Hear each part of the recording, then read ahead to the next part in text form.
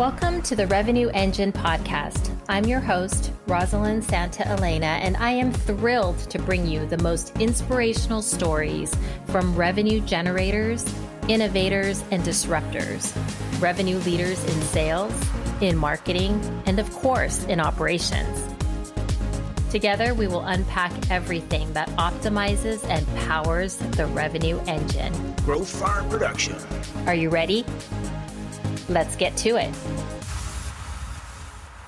Lead generation. More leads, better leads, quality leads. Businesses want to generate more leads and book more quality appointments. But how? Salespeople often hate their CRM. Why? Because they are hard to use, difficult to customize, and expensive to maintain. This means leads and opportunities don't get updated. Things get missed and sales can suffer. Insightly is the modern CRM that teams love. Easy to use, flexible enough to support your unique needs, and scales with you as you grow. This helps you sell smarter, grow faster, and build lasting customer relationships. Insightly is trusted by more than 1 million users worldwide. For more information, visit insightly.com/getinsightly. In this episode of the Revenue Engine podcast, Michael Maximoff, the co-founder and managing partner at Belkins, shares his experience and insights that helped make Belkins an award-winning full-scale agency that helps businesses in over 50 industries across the globe. So please take a listen and learn what you can do to be more effective at prospecting, at lead generation, and ultimately in revenue outcomes. So super excited to be here today with Michael Maximoff, the co-founder and managing partner at Belkins. So Belkins is ranked as #1 lead generation agency in 2022, according to all major review websites like Clutch and G2 and UpCity.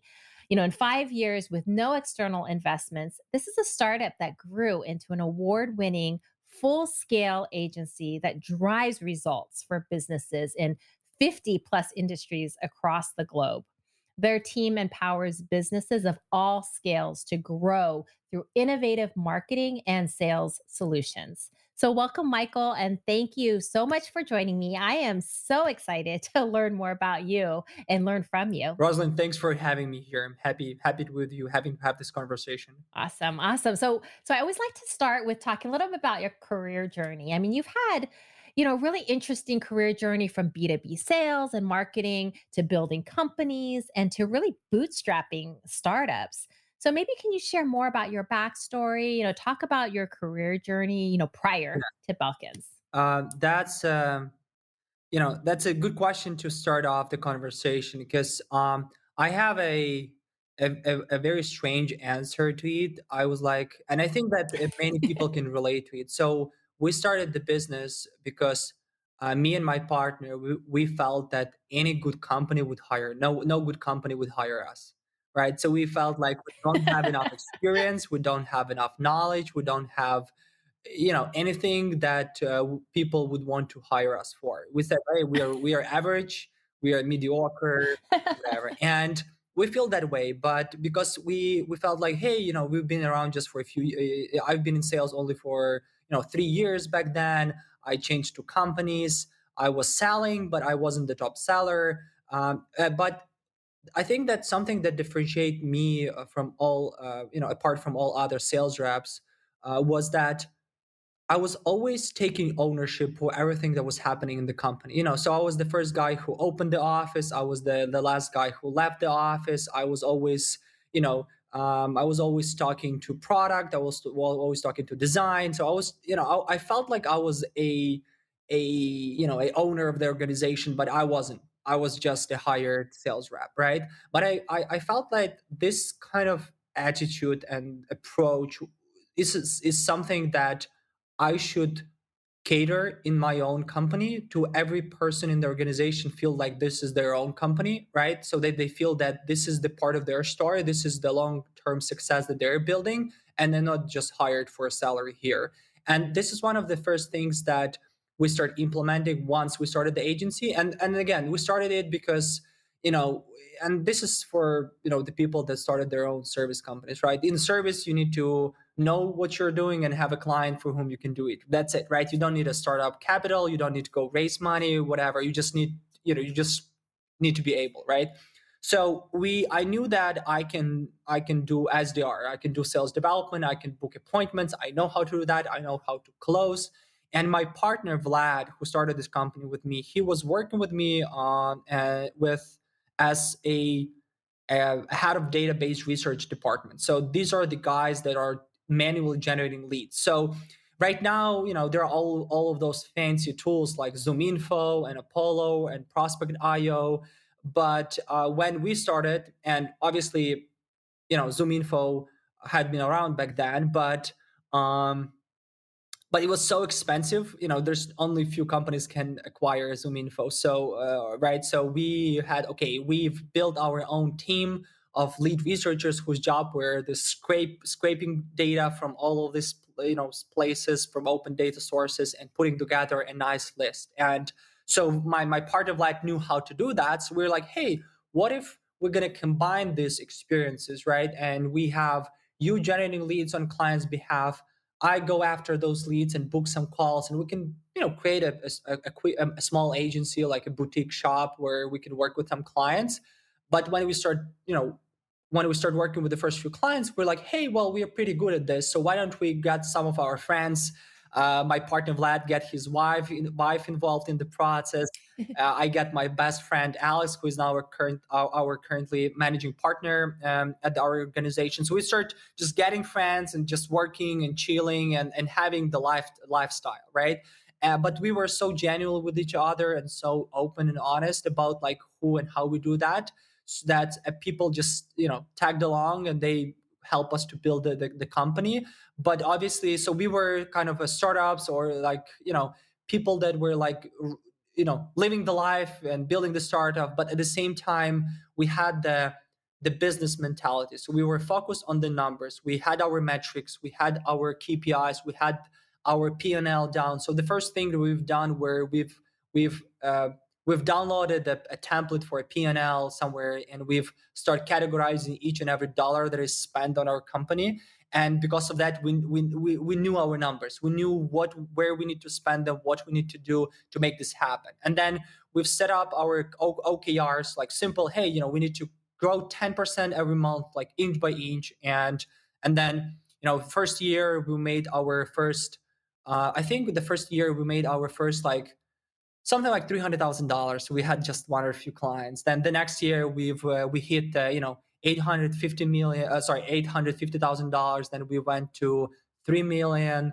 Then 6, then 10, then 20, and you just kind of keep on rocking every year. And as a result of the great people that work with us, and as a result of this genuine approach that we've been pursuing from the day one. So that's the story. That's awesome. That's awesome. I love that. And just it's such a just an organic way to grow, right? You kind of say, hey, there's something we can help, help clients with, or help customers with, kind of start helping, and then you just build. I love the fact your co-founder brought his wife on, you brought a friend on, and just kind of started to build out a business. That's amazing. Yeah. That's a great way to build a great business. We appreciate every talented people that contribute, right? So we don't believe that there should be like you don't work with your family, or you don't work with your friends, or don't hire your best buddy or whatever. Because at the end, it's about healthy relationship and honest relationship. So if you can be friends with someone, but then work with them and be genuine about the work, then that's fine. And very often when you give a transparent feedback, when you're honest, when you're committed, when you take ownership, things are just start happening between colleagues, or between people in the team, and that's it. And you just grew from there, right? And because of that, I was so lucky to get a lot of great people working with me. So because like we nurtured relationship and people around us, we were focusing on retaining great people. So the worst thing ever is when someone that you worked with for years is leaving the company because they don't see themselves with you growing, or they don't see their aligned of their interest with yours. And we don't want that. That's why we like always we were kind of building a platform, building the team, and always creating opportunities for the team to grow within and outside them, but always keeping those opportunities connected between each other. That's why we've kind of started as agency, and then now, because you see me on the screen, you see Folderly here. It's one of the products Oh, we're uh-huh. building. So we've also built several SaaS products, and we kind of, and the reason why we're doing that, because we want to make sure that if you're growing outside the agency and you feel like, well, I want to do something more, something different, a different industry, a different ICP, different product, not a service, then we wanted to make sure that we have that offer available to you, that you can continue building those things with us together, that you're not, leaving the team and taking all of that experience that you've had, all of those knowledge, all of that alignment somewhere else and build someone else's future instead of building together future with us, right? Yeah, yeah, I love that. I love that. I was going to ask a little bit about, when you first started the company, 6 years ago, and then kind of what, you shared a lot about, what that vision was, but, how has it changed, if at all over the last 6 years? Um, that's a great question, Rosalind. So obviously there was a change, and there's always a change, right? But I feel like, and this is something that I've learned from some of the founders that I've been personally like looking after and reading their books. Um, there's one Canadian startup or Canadian consulting company. Um, I don't remember the name of the founder, but what I know is that when I listened to one of their courses, he told me a great thing. He taught me that every organization should have several core values uh, in their DNA throughout their lifetime, throughout all the time that they're growing and building the business. And there shouldn't be like 5, 10, 15, 20. There should be always 3, 4, 5, maybe maximum top core values that you can apply for every person in the organization. And those core values should be explained in a great detailed manner how they can be applied. So what we did, we built those first 3 values, and and we followed and it heard those all 3 values throughout our last 6 years. And this is something that cannot be changed, right? This is the values, this is the core, this is who we are. But everything else is changing. Obviously, there are new people on board. There's new KPIs, metrics, challenges, opportunities, products, clients, locations, industries, right? But all of those core values that combine all of us together, why we're doing this together, they are the same throughout the 6 years. Yeah. I love that. I love that. So let's talk a little bit about the companies, because you have an opportunity to work with so many different B2B companies, really helping them, book more appointments, generate more quality leads. Like, Yeah. what are some of the things that maybe you see companies, doing right when it comes to lead generation or booking appointments? And what are some of those things that they do wrong? Yeah.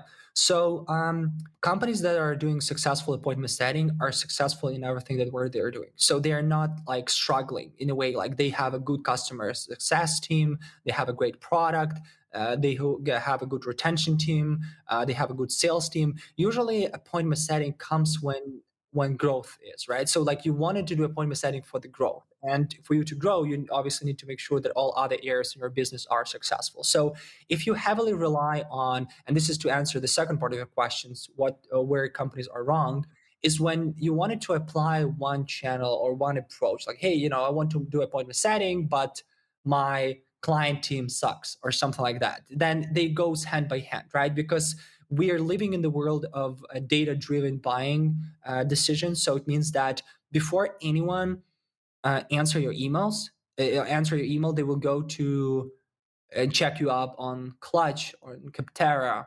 on other service, right? They will go to see your website, they Mhm. will see your client case studies, they will see your blog. So they will just do the research to see whether you're going to be worth of them investing their time in you, right? That's why I think that we've seen great success with organizations that are really careful about their business and careful about their growth, and they're really thoughtful and well-rounded. And this is the key, right? So really taking care of all of your bases, not just the one, right? um, we've seen that a company successful with appointment setting when they have a consistent brand and they consistently invest in marketing because the appointment setting is about conversion. So I'll tell you the truth, Rosalind. We've run almost we've run campaigns for almost 2,000 clients over the last 6 years, 2,000 companies in about 50 industries, all sizes, startups, mid-size, enterprise. We've targeted 100 millions of leads, and about 98% of these campaigns were successful, but they were not successful from the first day, but they were eventually successful. And the reason is that email channel and appointment setting, they work for every business, for every organization. If you're in B2B, this is going to work. The question is how Mhm. good it works in terms of the conversions, what kind of conversion you can expect and what kind of budget you have, right? So if I am expecting to generate appointments at $100, but I've never done this channel before, then can I actually do that?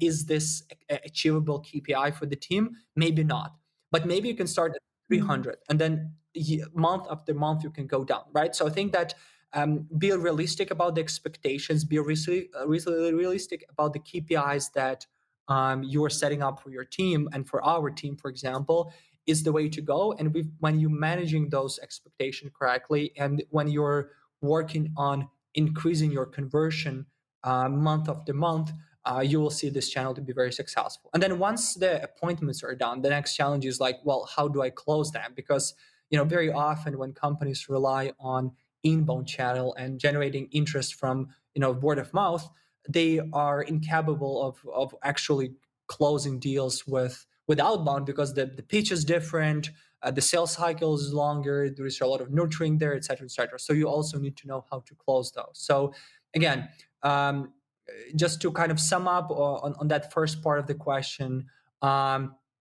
well-rounded marketing, consistency in terms of how you invest in marketing, making sure that you have the correct expectations in front of you, manage those expectations, and then have the right team that will win for you this channel. Eventually, you will, and the channel will be successful because this is a very strong marketing channel. It's just a matter of how long and what kind of resources you need to make it successful. And then opposite to this, what people are doing wrong is they're not consistent with their marketing. They're just investing into one channel, not other channels. They're not consistent with their brands. They have the team for a short period of time, then they change the team. They put budget, they take budget off the channel, and they go back Mm. and forth. And you know yourself, right? Marketing doesn't like the variation, the change. They really would like the consistency, because then the team with the consistent budget can actually make the right smart decisions based on the data that they generated, and then implement Mhm. and increase the conversion, and then eventually build a successful channel. You just need to have the right team for that. Yeah, yeah, I love that. That's great. That there's actually a lot of great advice in there in terms of kind of what folks should be thinking about, what they should be doing.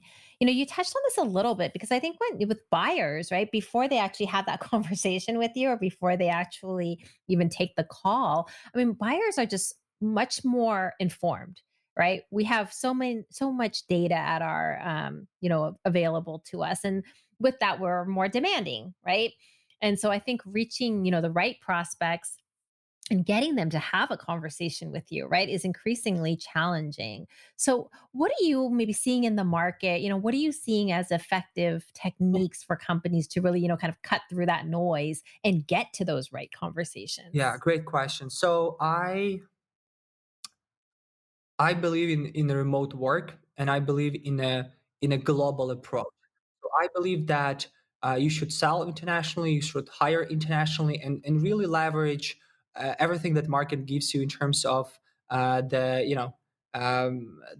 people that you can hire. If you're hiring in Eastern Europe or in Asia or in the United States, I also feel like you need to leverage any technology that you can get your hands on, as well as just try to cater your services and products to industry or the type of companies that can buy services for a higher cost. However, at the same time, I think that, and I speak to this already in my previous conversations. It's about the cycle of marketing. So we're in a kind of a cycle in terms of we've been 20 years ago, where we are right now, where we're going to be in the next 20 years. And right now we're at the place where there's too much automation, there's too much tools, and there's too much things that automate, and less human interaction, less human work.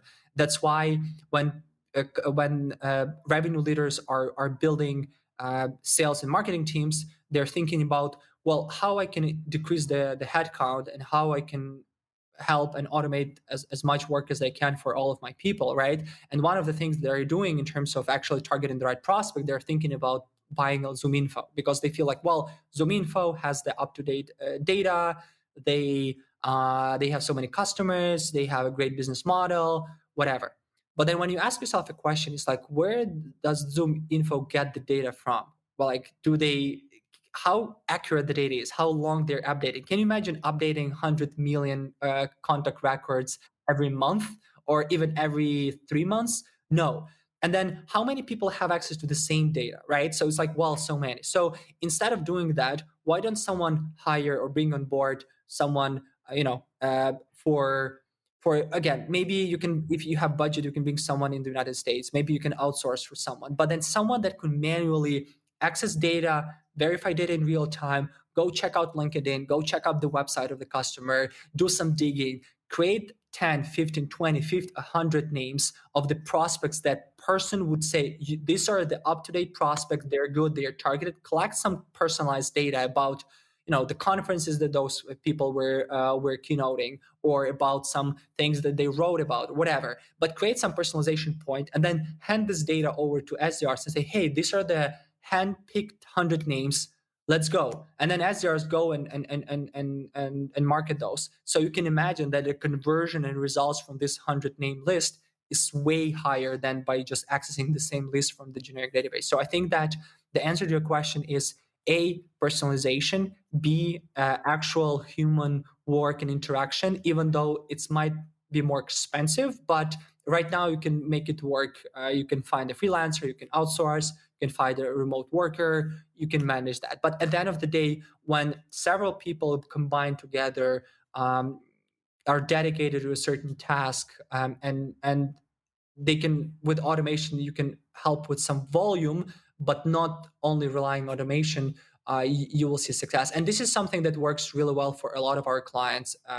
So this is one huge point. Another argument here is the A/B testing. I mean, oh my God, very often when you feel like, when you analyze your current client list and say, okay, my decision makers are, head of engineering, because like they are budget holders, and you start sending emails, making calls, connecting with people, and selling to head of engineers, you can very easily realize that maybe head of engineers are not the best people to sell this product to. Maybe head of product, maybe engineering team leaders are the best. Maybe you need to go to CTO, right? So the idea is that whenever you start in any appointment setting campaign, you always need to A/B test, and you A/B test everything. You A/B test the titles, you A/B test the industries, you A/B test the sizes of organization, and you also A/B test the approach that you're taking, the messaging, more formal, more informal, the subject line, the email bodies, the personalization. The more data you have within the shorter period of time, the more theories you tested, and then the more theories and hypotheses you tested in a way, then you can pretty much make some smart data-driven decisions. And then my recommendation is always log all the data. So when you do A/B testing, make sure that you can log all the data and you see the stats later on, right? Because when you do A/B testing in 1, 2, 3, 4 years, then you don't have any historical records about the A/B testing. So that's not going to work. So I think that personalization, hand curated work, A/B testing, these are the three pillars of very, very successful campaigns, to be honest with you. And then I think like just additional one here is the consistent work of SDR, and the persistence of it, so of that SDR work. So I mean that very often when the SDR. So right now we've seen that the average successful outbound campaign have about 15 to 20% reply rate. So if you send an email to 500 prospects, you should generate about between 50 to 100 responses, and you can imagine that the majority of those responses are either not interested or some internal forward or out of the office or contact later. So how if you consistently reply all of those, follow up, nurture those conversations, then you can get more meaningful conversations at the end. But when you're only focusing on answering to the people that said you sure send me more information, then you won't be able to build a successful sales development process. Mm, got it. Got it. That's great. Thank you for sharing that. I think there's lots of really great, actionable tips and also things to really think about when you're, trying to get to those better conversations.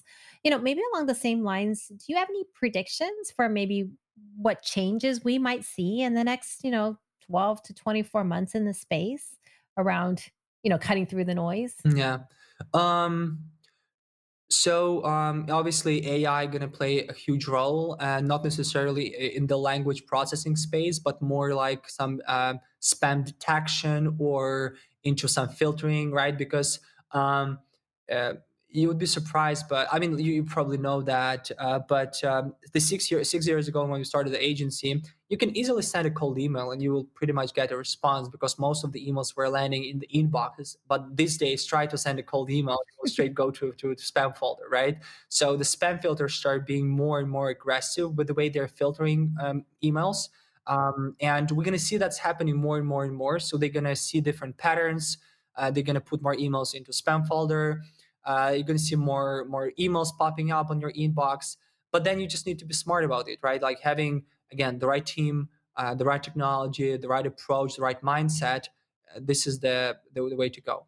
One of the predictions that, this is the trend that I've seen, and this is something that we start to following more and more and more, is less volume, more intent. So we start focusing more about, what value our clients can get from the content, even from a single post or from a conversation or from a blog post. Like, is this actually the proprietary information that we have? Is this valuable? Is this something that we just rewrote, reposted, found somewhere on the internet, or this is the original thought? And we're trying to be as original as we can, because then we can create our authentic message. And it's very difficult to be original when you are creating volume, and also because the people that create content are not necessarily the people that actually do some work, right? So very often, like marketing creates content, account management or client team works with clients and have the information, and it's very tough to get their attention and say, hey guys, I know you've been on the project, but can you write your thoughts about this? It's tough, right? But really having them spilling out and sharing their thoughts about the actual IP, the actual core of what and how you do that, the tips, is very important. That's why I'm sharing all the data that I have, because I feel like this is important for listeners to know that this is an actual data that I collected, that I work with, that I believe that I'm building my businesses according to, right? And not just kind of watering the dog with something. So that's that's something that is definitely going to be more and more trending. And then I think the other thing that is important to mention here is I think that I've seen in the last 5-10 years there's a certain gap happening between marketing and sales and client team, and we know there's like a chief revenue officer and revenue leaders that are focusing on bringing these teams together and making some powerful decisions. But I still see that there's a miscommunication, a gap in terms of connect between these teams. So I feel like marketing teams are usually working towards some marketing goals, and sales are closing clients. They are not very aligned. So I think that something that for a lot of successful companies, there should be more and more alignment between these teams, and making sure there is someone that has been in sales, has been in marketing, has been in client management, and knows this stuff. So they can make some smart decisions about all those things, and not just being driven by the marketing goals or being driven by sales. And having this connection between all those departments, and developing leaders in that are able to meet KPIs in that area. I think that this is the way to go in the next few years for sure. Yeah. Particular for me. So Yeah, I love that. I love that. You're speaking my language. I'm always talking about the alignment, just across all of the teams because it's drives so much. There's so much benefit, right? Just around having people aligned, the efficiency, being, the optimization, but also the customer experience, absolutely. right? Yeah, to Yeah, have that. So, I give you an example. Like I was surprised that my marketing team wasn't so the ICP that my marketing team was going after was based on the sales process, not based on the delivery process. So they didn't double check or they didn't confirm the ICP with the successful clients that we have, with the industries that we've been successful, the companies that we can deliver, but they were purely based on their own conversions and what is the TAM, how many leads we can generate, what's our best conversions, where we get more interest. But they're purely, oh, it's here's we can generate the interest, but it's not necessarily then we can deliver that interest. And when I came in and I aligned those and I explained that this is the industry, this is how going after, and then even in the marketing team, like the business development was going after ICP, but then the video team or the team that was creating content for blogs, they didn't know whether the ICP that they've been going after is the same that the BDRs, right? So they were not aligned even within the marketing team. So even bringing this to light and aligning everyone in the marketing team, starting with the content creators, video editors, business developers, SEO specialists, and like explaining this is the industry or this is the ICP that we're going after. And then everyone was like, oh, well, then I can adjust the way I create content, the way mhm. I do that based on that ICP and not just bluntly going after some trending topics or some things that are happening that will give me more views, but not a lot of intent. You know what I'm saying? Yeah. Yeah, I love that. I love that. With just the market volatility, right? In the past few years, we've seen so much change. But I think you just touched on is one thing that hasn't changed, and I think is even more critical to businesses now is that client satisfaction and retention. Right. I feel like, I when you were talking about sort of the, understanding from a marketing perspective around what are those clients that are successful that stay with you, right? And continue to do business with you. And that should feed back into your marketing, into your marketing engine. But I think a lot of companies forget to do that. And I think, focusing in on client satisfaction retention is just so incredibly Yeah, important, right? For so many reasons. absolutely. And I think Belkins, I mean, is highly rated by its clients, as demonstrated by, just many awards and recognitions I saw for your company, highly, highly regarded. So, what is your philosophy around client success? And maybe how has that helped Belkins with revenue acceleration? Thank you. I appreciate the kind words. I kudos to the team. I always say that this is the team. That's what they deserve. They're doing hard work all the day, doing the hard lifting. So the philosophy behind the approach is, delivery is the king. So sales is a great booster, like a gasoline, but retention and delivery team is the king. And I feel like every service business should be fueled, or their growth should be fueled by the retention by existing customers, not the new ones. And the reason why one of the reasons why we built this philosophy was that when we started the agency, we've been analyzing the market. We've seen so many competitors of ours that have been struggling because they've been focusing on acquisition and just, they were bringing on board, six-figure salespeople that were just, crushing in sales, closers, like superstars. But then you cannot spend all of your budget on acquisition and then leave nothing for delivery, right? Because then you will save on delivery, right? So that something should be saved, right? You should be saving on something, right? Then it will be delivery. So because they've been saving on delivery on the long term, on the long run,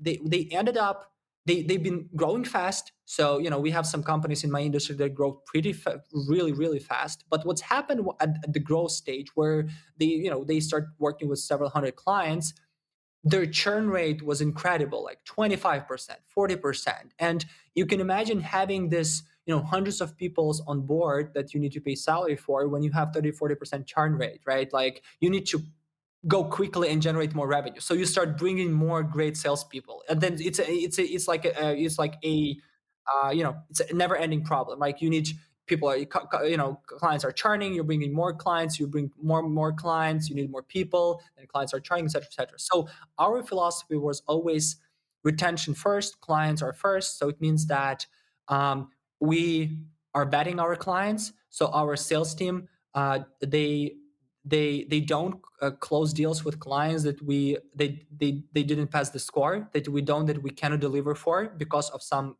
objective reasons. That's why our sales team, sometimes they lost some deals, not because clients say no, but because we said no, right? And usually that's not how it works, because closers needs to close, but not for us. So very often we add more resources.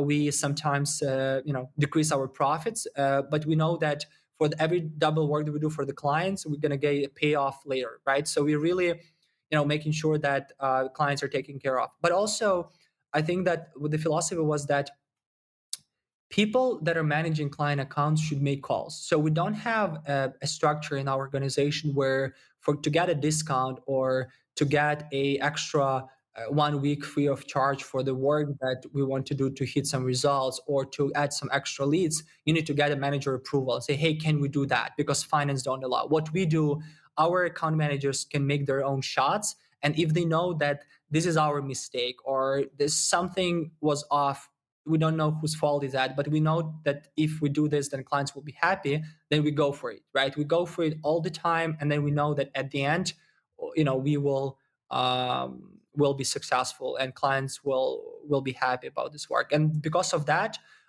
great people, and then obviously great people, right? Like you need to make sure that the people that are taking care of clients, they are with the organization for a long time. And because of that, we really take care of our client team. And obviously we take care of everyone in the organization, but really client team is the business engine for our organization. And that's why we really care of all the people. We train them, we cater them, we take care of them, emotionally, financially, and really make sure that everyone is super on board, that they can focus on clients and making clients happy. So these are the three main pillars, I would say. Oh, I love that. I love that so much. The business engine. I have to remember that. As I think about, the revenue engine in this podcast, I'm always hoping others will be able to really learn how to accelerate revenue growth and retain revenue, right? And power that revenue engine.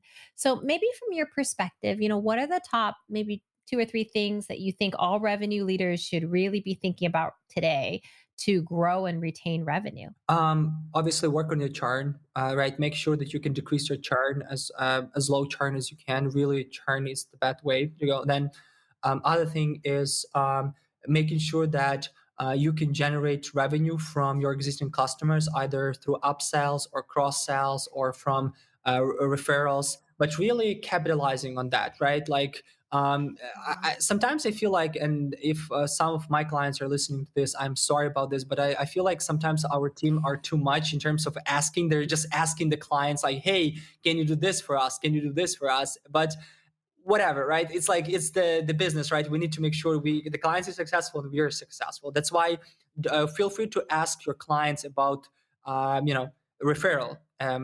Show them different services, different products, retain their account, grow that account, and to get more and more business. I think that for healthy business, this is very important.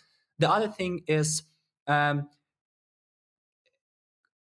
audience is the king, and who owns the audience can be successful long term in their kind of in their growth. So by audience, I mean where you can get your audience. Can you build community around your brand, around the problem, right? A lot of businesses currently start building communities because, like, for example, we have a Belkins community of sales and marketing that has already 1,500 members. We started it last year, where we are, giving people shared knowledge and experience about sales and marketing and growth together, right? There's so many great communities out there that are, people are building their YouTube channels. People are building their LinkedIn pages, personal brand. But as long as you're building a content platform, or as long as you're building a community platform, or something that you can have an audience around your brand or around certain industry or certain topic that you can cater, this is not the money that you waste. This is the long-term investment. And that's why just work with your audience, build your audience. I think this is like absolutely most these days. And then I think that being an omni-channel is also important, like really taking advantage of all the marketing channels that are out there right now. So for example, like, you need to optimize your website, right? You need to run social, you need to run ads, you need to work with review platforms, you need to run campaigns, warm up the audience, do retargeting, do content. And sometimes it's say, well, it's just too much, Michael, right? But that's not actually, that's the way you do it, do strong marketing, build the brand, right? And just again, having the right team doing that for you, when you can outsource, work with freelance. For example, like we have a very strong SEO team right now, and we were always thinking, building everything in house. Like, yeah, we need that in house because we feel like our people are the best, right? But appeared that we failed so many times in building our own link building team. We couldn't manage the link building properly. It just couldn't, right? And for people that are listening, usually when you do the link building, you help to organically promote your website, get more traffic, etc., right? Get your keywords to the first page of Google. And the problem with links is that you cannot get links from the website that are not relevant for your business, but having the relevant websites linking to your website is tough. So you usually, what do? You do the outreach, you start, hey, can you post the link? I can post your link, etc., etc. But that approach doesn't work.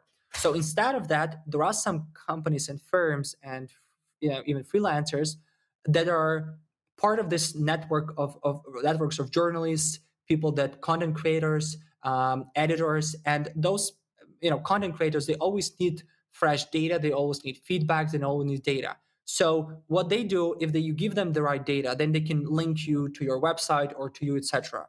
So basically, the learning that I've had was, well, instead of building the in-house team with the average approach that I don't know how to do, I would hire a professional that can do it on my behalf and guarantee the results of the work by providing the service that impossible to build if you're not in that business for 10 years or 15 years, right?